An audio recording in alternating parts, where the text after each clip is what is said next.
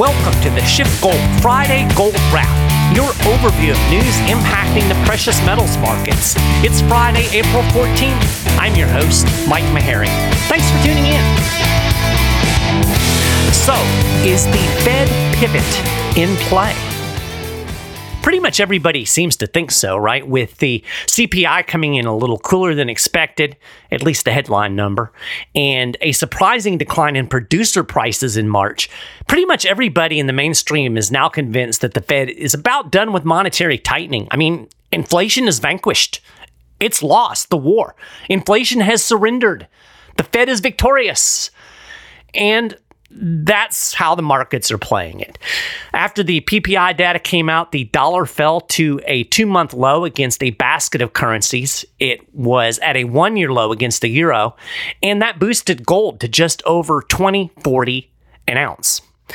You know, it's wild how backward everything is. Gold is going gangbusters because everybody thinks inflation is over. And when everybody thought inflation was a problem, they were selling gold. And we've seen this over the last year and a half, right? Every time that, we've gotten hot inflation news or positive economic data, everybody assumes, the Fed's going to keep tightening. We still have this inflation problem. And then we've seen this sell-off in gold. And then whenever we get cooling inflation, good CPI news, bad economic data, then gold gets a boost. It's just kind of weird. Now, keep in mind, this is primarily the institutional money that is driving this. There were a lot of people buying silver and gold last year, as evidenced by the demand for bars and coins. But the institutional people, they're totally caught up in the Fed narrative. So I guess we should talk about the CPI report. Honestly, I feel like kind of a broken record on this stuff. I mean, if you listen to the show regularly, you could probably script what I'm going to say about CPI yourself. It's funny, there was a guy that used to complain all the time that all you do is talk about the Fed. It's called the Friday Gold Wrap. You ought to call it the Friday Fed Wrap. And, he made that comment more than once, which I thought was weird. Like, if it bothers you that much, don't listen. Nobody's making anybody listen to this show. But I guess, there's always somebody that wants to sit in the peanut gallery and throw peanuts. Anyway, I do think it's important to look at this stuff because, let's be honest, monetary policy really is the primary driver behind the gold and silver market right now. And I think it's very important to look beyond the mainstream headlines. I mean, you can go on CNBC and they're going to tell you, inflation is cooling, everything's going to be good. I've seen reports saying that, we'll be back to 2% by the end of the year. So there's all of this narrative that's out there. I think most of it is wrong. So it's important to talk about this kind of stuff. If you're interested in gold and silver, this is the stuff that's driving it. And I don't know, it may be arrogant to say that the mainstream is wrong. And I kind of get that because, after all, it's the consensus, right? It's the mainstream. It's the experts. It's CNBC. It's economists. It's Fed officials. How can Mike Maharrey have the audacity to say that these people are all wrong? And I feel that sometimes. But then again, it's not like these people have a great track record of getting stuff right. These are the people that told us inflation was transitory for all that time.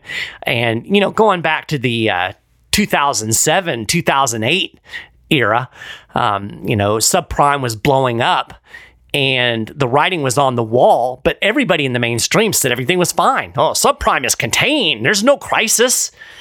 And then after the fact, they were all like, who could have seen this coming? Well, anybody who has a grasp of Austrian economics, right? People like Ron Paul, Peter Schiff, they nailed it from the beginning. So I'm coming at this from a different economic and philosophical foundation. That's why what I say is so different. Here's the thing, though. If you go back and look at history, especially when it comes to monetary policy, people in my camp, people who I read, the Austrian economists, they're the ones that are right.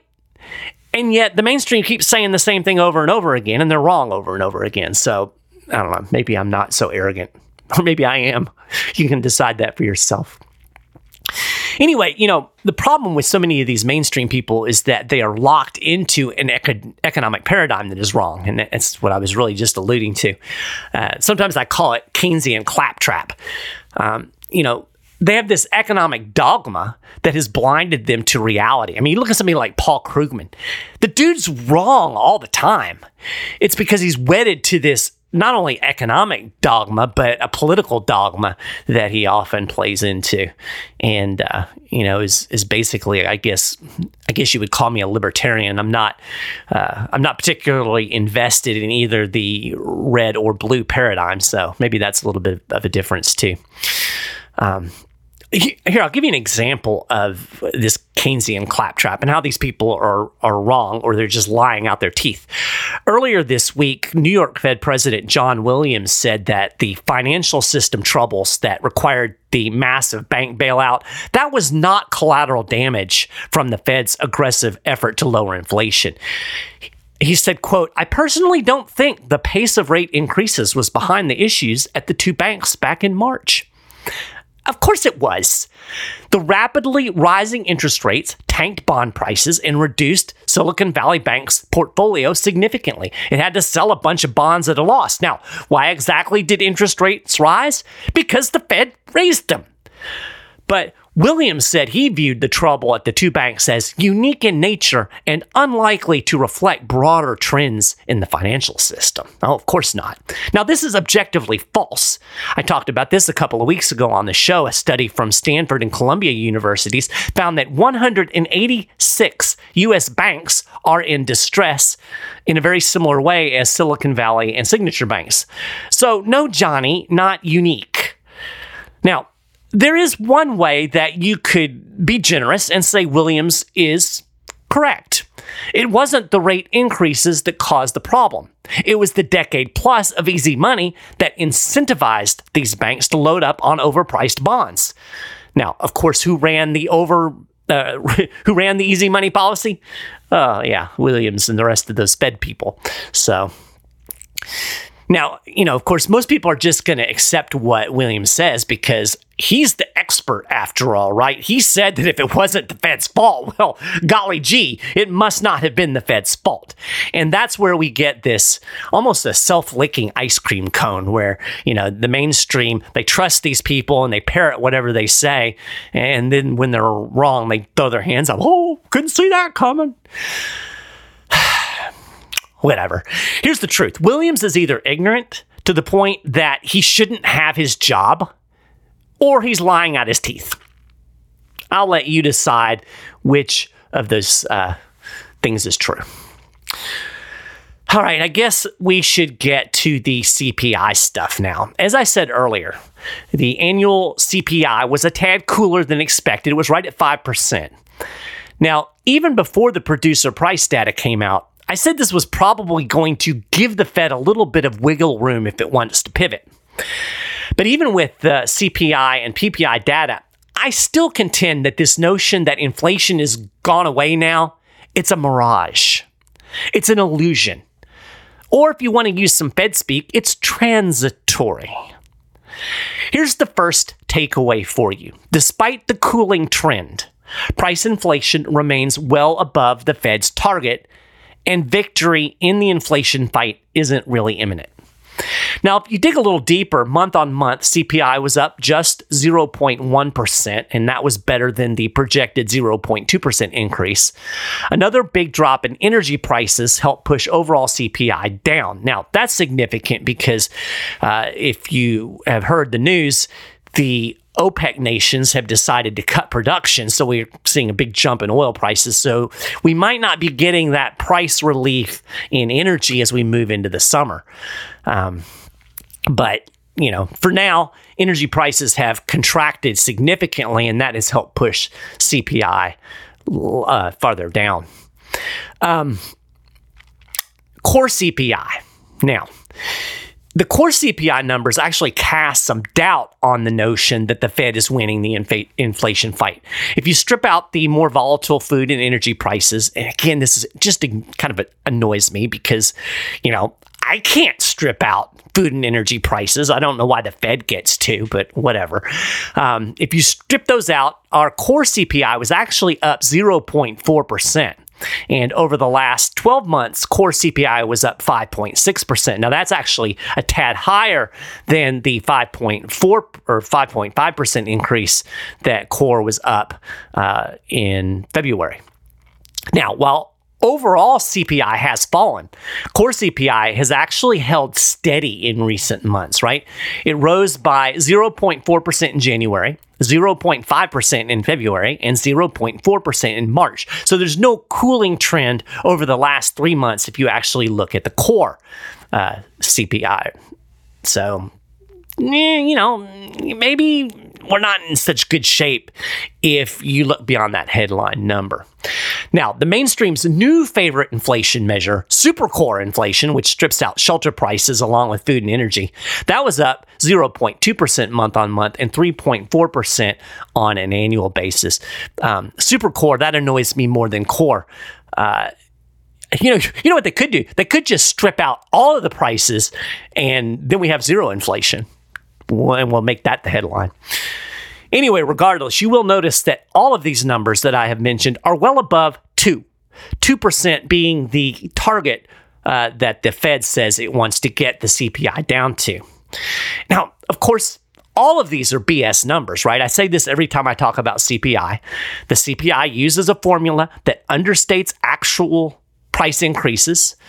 They fixed the CPI formula back in the 90s, and by fixed, I mean made it so it made inflation look better than it was.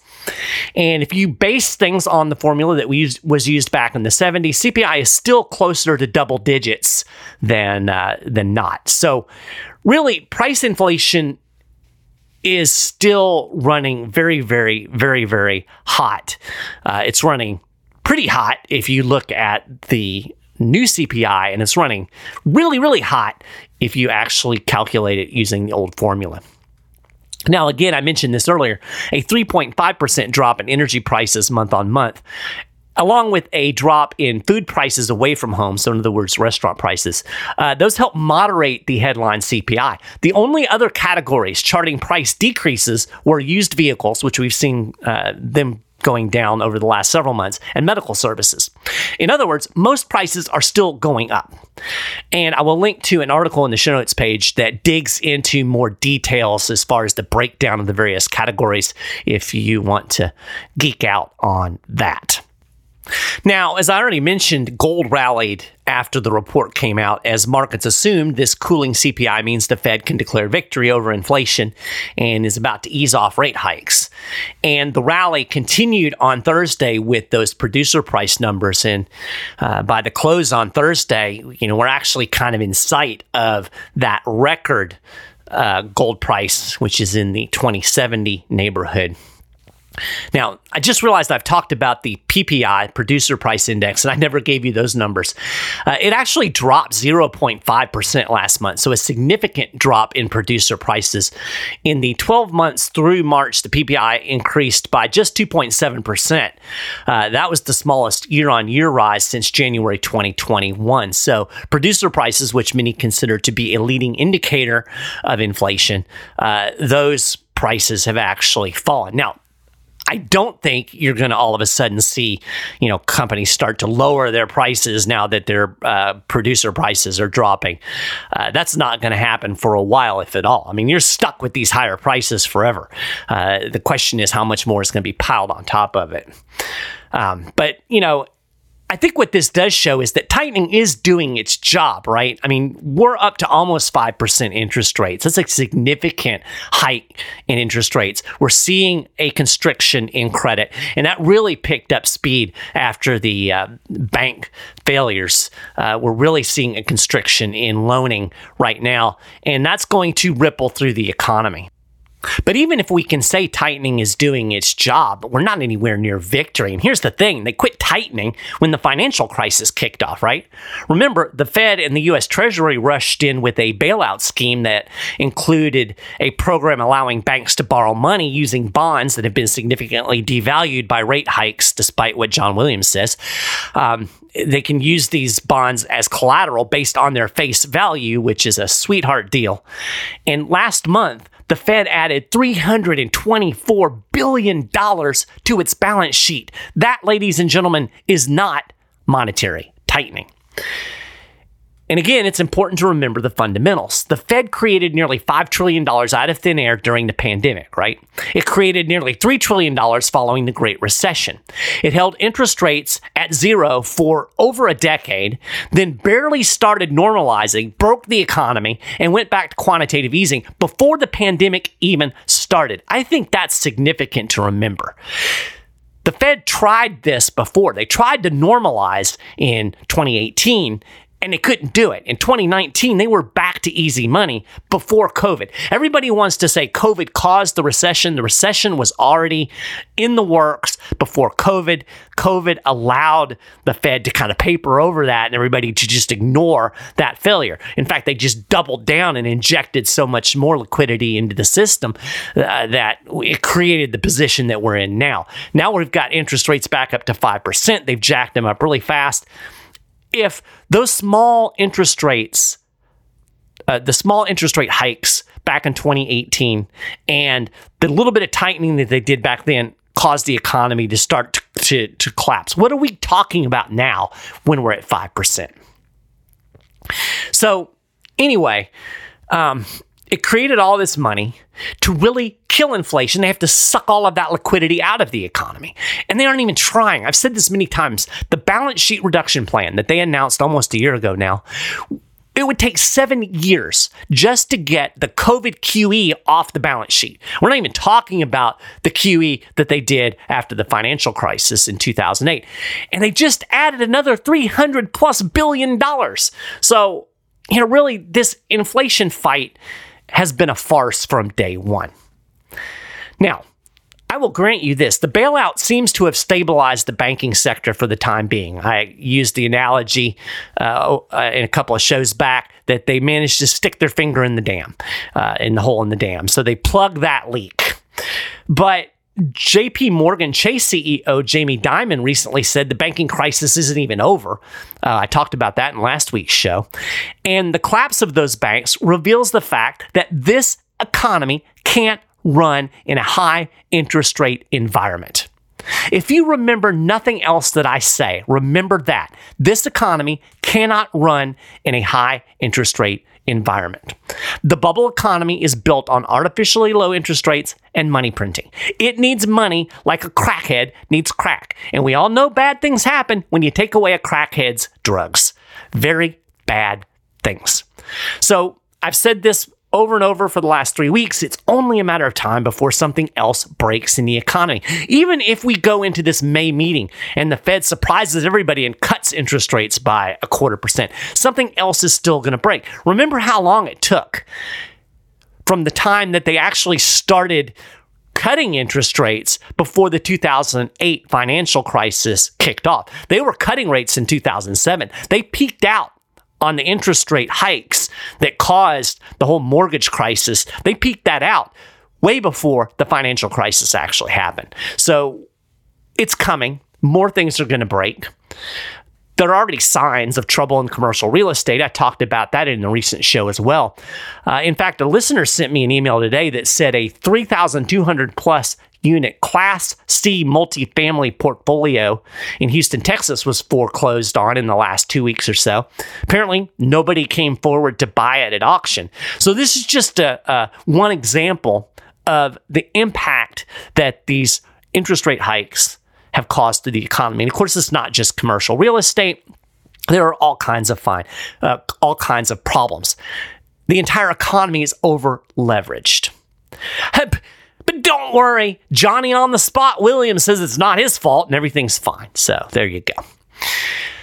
The bottom line is the Fed is in a nasty position. It needs to cut rates as soon as possible before the economy and the financial system comes crashing down around its ears. And I think that's inevitable anyway. But even with CPI cooling, it can't plausibly claim victory in the inflation fight because it's still creating inflation. So the good news, I guess, for the Fed is that it doesn't need plausibility. The illusion will do just fine. So I do think the pivot is in play. But you know what that means, back to inflation. So inflation is won, right? Inflation hasn't been defeated. It's not waving the white flag. It's actually won. And this whole thing is a mirage. This is why I say cooling CPI is transitory. It's going to have to go back to easy money, or the crackhead economy is going to go on a rampage. So, even if you believe that what the Fed has done has been effective to this point, it's going to have to undo it in order to fix all of the things it's broken in the process of trying to unwind all of the inflation that it created. So what I'm getting at really is the Fed is in a lose-lose situation here. Now, before the PPI data came out, most people were still betting on one more 25 basis point rate hike at the May meeting. And we're still more than 2 weeks out, so there's a lot more data that will come in between now and then. We'll see how it plays out. But the truth is, while the bailout may have bought the Fed some time so it can carry out the inflation fight theater for another act or two, the bailout scheme was effectively a return to money creation and an end to monetary tightening. So I would argue that not only is the pivot in play, we've already pivoted, at least in fact, if not in theory.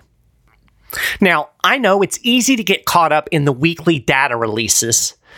And honestly, I do too. Sometimes I look at the data and I look at the short-term stuff and I listen to what the mainstream is saying and I actually question myself.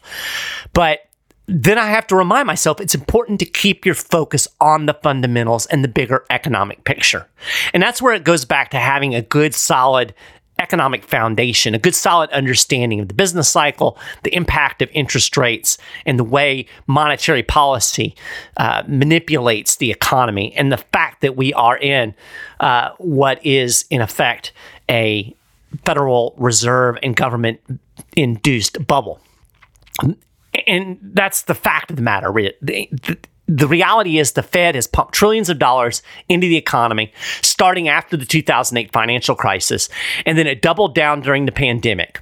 The price inflation we're experiencing today is a symptom of that monetary malfeasance. Now, there are all kinds of other things that impact prices and make prices go up and down, but at its core, inflation is an increase in the money supply, and that causes prices overall to rise more than they otherwise would have.